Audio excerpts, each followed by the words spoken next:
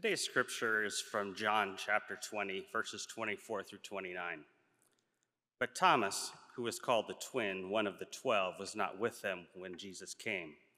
So the other disciples told him, "We have seen the Lord," and he said to them, "Unless I see the mark of the nails in his hands and put my finger in the mark of the nails and my hand in his side, I will not believe." 1 week later, his disciples were again in the house, and Thomas was with them. Although the doors were shut, Jesus came and stood among them and said, "Peace be with you." Then he said to Thomas, "Put your finger here and see my hands. Reach out your hand and put it in my side. Do not doubt, but believe." Thomas answered him, "My Lord and my God." Jesus said to him, "Have you believed because you have seen me? Blessed are those who have not seen and yet have come to believe." This is the word of God for the people of God. Thanks be to God.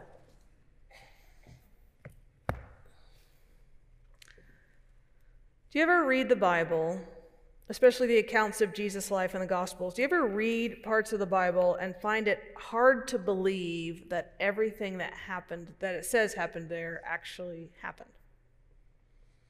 If you haven't ever had that trouble, if you have never read a story of a miraculous healing or that multiplying of the loaves and fishes or one of those moments when Jesus seems to know what everyone's thinking before they say it out loud, if you've never had even an inkling of doubt that the resurrection actually happened, then this is not the sermon series for you. I commend you for your bulletproof faith. You can surf on your phone for the next 15 minutes if you want to. I would, though, love to talk to you sometime about how you have managed to escape all doubt, wonderment, questions when it comes to the Holy Scriptures. Because I've certainly had my doubts. I have. And I suspect a great majority of people have. Certainly people outside the church have a lot of doubt if about what we say about Jesus is actually true, if he did and said the things that we say he did and said. Especially that whole resurrection thing. And the people inside the church are not immune from doubt at all. So if you have had moments in reading the Bible or hearing about the teachings of Jesus' life and his miraculous deeds, if you have had moments when you thought, really, you are in very good company. And I don't just mean that the people sitting here around you or also online with you have perhaps had doubts. I mean that across time and space, Christian people have had doubts. And sometimes those doubts have taken, especially the doubts about Jesus' miracles, have taken people to kind of extreme places. Several hundred years ago, with the coming of the Enlightenment in the Western world and the development of the scientific method, some people slowly began to read the Bible differently. And eventually this created what in the 19th century came to be called the quest for the historical Jesus. So in this, scholars tried to get behind the biblical text. They asked themselves this question: who was Jesus really? And what did he really do? If we had seen him live, what would we have known about him and what would he have done? Now, there's a big assumption in even asking that question. It's assuming that we can't fully trust the Bible to tell us who Jesus was and what he really did. It's assuming there's a layer of storytelling that's on top of who he really was and what he really did. And so it's a project that's fueled by doubt. Well, that kind of whole first period was summarized in a book that I actually have by Albert Schweitzer, Dr. Albert Schweitzer, called The Quest for the Historical Jesus, first published in 1906. Now, this book is not that old, but 1906 was the original publication. That kind of research, it kind of ebbed and flowed until the late 1990s. And there was a moment, I would say that it peaked in the late 1990s with a project called the Jesus Seminar, led by a guy named Dr. Robert Funk. Now, Funk, he gathered a whole huge group of academics to debate and decide what Jesus of Nazareth actually said and actually did. And they got together and they spent weeks debating every part of the Gospels, and then they voted. They voted. They voted by putting colored balls in a box or colored beads in a box. And they tallied up all the votes for a particular scripture, and every saying of Jesus, every act of Jesus was given a color. Now, the men and the women who did this, they were very smart, very well educated, very knowledgeable about the ancient world and ancient texts. And they knew a lot about the world Jesus lived in, about how the Bible came to be, and they voted. And so if they put in a red bead, it was something Jesus for sure said and did. A pink bead was probably something like what Jesus would say or do. A gray bead meant they thought Jesus didn't say or do it, but the ideas were kind of close to his own. And a black bead was like, no way, Jesus didn't do this. This is a later tradition or a different perspective. Or, as one participant explained it, red meant, that's Jesus. Pink meant, sure sounds like Jesus. Gray meant, well, maybe. And black meant, there's been some mistake. So then they published their findings in 3 different books. Here's one of them, The Acts of Jesus. And if you look through this, there is hardly a red sentence to be found. One example from the Gospel of John, John especially hardly has any red. Here you can see on this page, there's a lot of explanation in writing, but here's one little red part. So they're saying, this is for sure Jesus. They crucified him. Okay, so he died. They got that. Another red part here. Some of them said he drives out demons in the name of Beelzebub, the head demon. But the parts above that are gray and pink. So the only part they're certain of is some said. So this isn't really even saying what Jesus did, but what other people said about him. So the quest for the historical Jesus. Does it really help us understand who Jesus is? I don't think so. It's interesting. It's something we're talking about. If anybody wants to look at these books, I have them all in my office. Be happy to share them with you. I think it's worth talking about the evidence that the Jesus Seminar and other people found or didn't find for the acts and saying of Jesus. But in the end, I think all that kind of thing really does is give fuel for people who just want to write Jesus off. If you want an excuse to not believe in anything Jesus said or did, if you want a reason to have him not have any impact on your life at all, these guys have written a book to help you not take any of it very seriously. What they've shown us, once again, is that our faith is not built on a pyramid of facts. What I mean is our faith isn't something that can be proven like a mathematical formula. We can't look under a microscope and find something definitive about our faith. We can't measure the distance between the stars and have that solve all of our questions. Faith is not built on facts like that. It's built on experience. Faith is built on experience, which is exactly what Thomas asked for in today's scripture. He'd heard about Jesus' resurrection, but he wanted to experience it for himself. You know, it's too bad, I think, that he's actually called Doubting Thomas, that he has that negative adjective with his name, because he just wanted to experience the same thing all the other disciples had. He wanted to see the resurrected Jesus with his own eyes. His story comes a week after the resurrection. You might remember in the Gospel of John, Jesus appears in a garden outside the tomb to Mary Magdalene.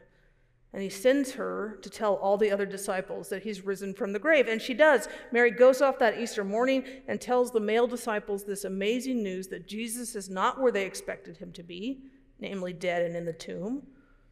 And they hear this world-changing news, and they do not go out and tell the world. They don't. They go and they hide.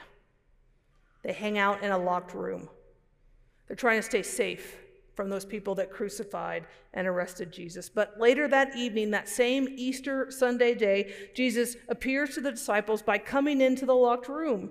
And he shows them his hands, and he shows them where he was wounded on the side to prove that it's his body, right? And not just some look-alike.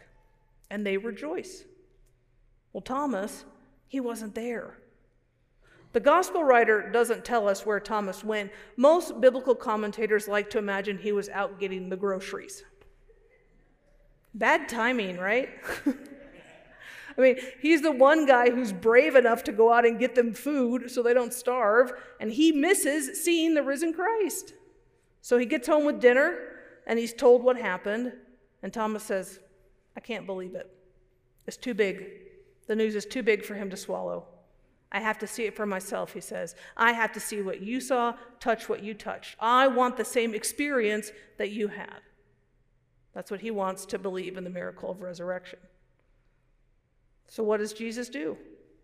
He shows back up. A week later, a full week later on that next Sunday, Jesus appears. They're still inside the locked room, and Jesus appears again without warning. He speaks those words of peace, and then he gives to Thomas exactly what Thomas asked for. He gets to see the wounds in his hands and the wounds on his side. And Jesus counsels, do not be unbelieving, but believe. And Thomas, having received what he needed, he shouts out his confession, my Lord and my God. I find it especially unfair that he gets called Doubting Thomas because the word doubt actually doesn't appear in the story. I know the scripture, the NRSV, translated what Jesus says is do not doubt but believe, but what the Greek says is do not be unbelieving but believing. Now maybe unbelieving and doubt are the same thing. I don't know for sure. But remember how we talked about last week, doubt is not the opposite of faith. Doubt is faith's companion. Rather, the opposite of faith is certainty. So Jesus doesn't say to Thomas, be 100% certain of me. No, he says, believe in me. Maybe we could hear it as, trust in me. In the Gospel of John, the word belief is a synonym for having a relationship with Jesus. So what Jesus is saying is, do not be unbelieving, but believe. He's saying, don't cast me aside. Trust in me. Have a relationship with me. Come to me. Have faith in me. Believe in me. I mean, Thomas, he's not a counterexample of faith. He's not some kind of weak guy that we should pity. I find him to be an important example of faith. He heard other people tell about their encounter with God, with the risen Christ, and instead of taking somebody else's word for it, he wanted the experience for himself. He wanted to meet Jesus. And I think this is actually the point of all the miracle stories. They're an invitation to us. They want us to try to get to meet Jesus for ourselves. So think about how this worked in the actual moment that Jesus was alive. Right? People heard that he could do amazing things. He made the sick well, he made the broken whole. And what happened? People came from all over the place to try and see Jesus. They brought their troubles to him. They brought their pain to him. They came to listen to him. Those miracles, they were just an invitation to check out who Jesus was.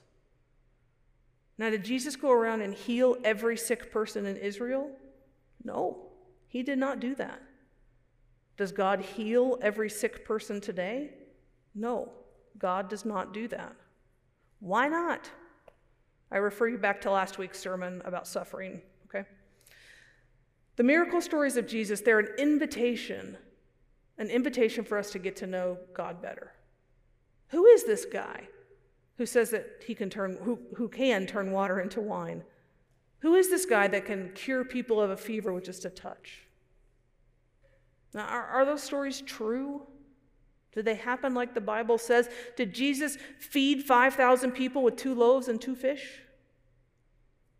There's another tradition in biblical scholarship, dates back several hundred years, where people try to make miracles make sense to our modern mind. Maybe you've read some things like this. They try to say things like, well, the way the loaves and fishes happened is that when it says people had no food in that big crowd, it didn't really mean they didn't have any food. I mean, that would have been ridiculous for people to go out to hear somebody preach and not bring lunch with them. So, of course, they had some food. And when they saw that little boy give up his bread and his fish, they were inspired. And so they started to share their own lunch. And they gave to their neighbors all through the crowd so that eventually everyone had enough to eat and everyone was full. It wasn't something supernatural. It was just everyone sharing. Does that make it easier to read? Easier to believe? Easier to believe in Jesus? That doesn't really help me. It's a nice idea, everybody's sharing their lunch, but it contradicts the Bible pretty clearly. The Bible wants us to see that Jesus can feed people who are hungry. He can do it all by himself. So we maybe want to explain away the miracles, but we have to make some big assumptions to do that. We have to contradict the biblical text to do that. And I just think we don't quite have enough information to make sense of it the way we would want to. Because the people who first saw Jesus in the ancient world, they didn't ask questions the way we ask questions. Same for the people who wrote down the stories in the Bible. Same for the people who read those stories for like 1,600 years. They didn't ask questions the way we ask questions. They had a very different idea about how the world works. They didn't use the scientific method. They didn't test hypotheses. They didn't care about something being replicated in order to be proven true. You guys, they didn't know how gravity works. They didn't know about viruses and bacteria. They didn't know what quarks are. Okay, I don't really know what quarks are either, but that's beside the point. So the people who wrote the Bible, they knew so much less about how the world works, which means they reported these miraculous events differently than we would if we were writing the story. Does it mean what they said isn't true? No. Because for all we know about the world, there is so much we don't know. We are still experiencing medical and scientific miracles all the time. Things that we never thought could happen are happening, like CRISPR. Have you guys heard about this? The gene editing tool? Google it, because I am not smart enough to explain it to you. Or COVID vaccines, using something called mRNA. I never learned about that in high school or college biology, because no one was working on it when I was in high school. And it's now saved us from a pandemic. So we are always learning, always growing. And to say the miracles of Jesus are just impossible, that would mean to be certain of something that I don't think we can be certain of.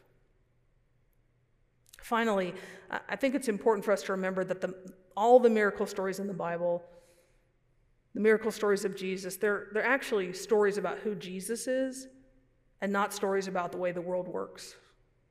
The point is not explaining the world. The point is explaining who Jesus is. So they're not stories about who got really lucky or how you can convince God to give you healing. They're not stories about who loved God more or who God loves more. They're stories about who Jesus is. They're stories to show us that Jesus is God and that God can do whatever God wants to do with the world, supernatural or natural. God has sovereign power over the world. God is almighty. Now, do we have absolute proof of that? No. That's where our faith comes in. Faith is what gets us from unbelief to belief.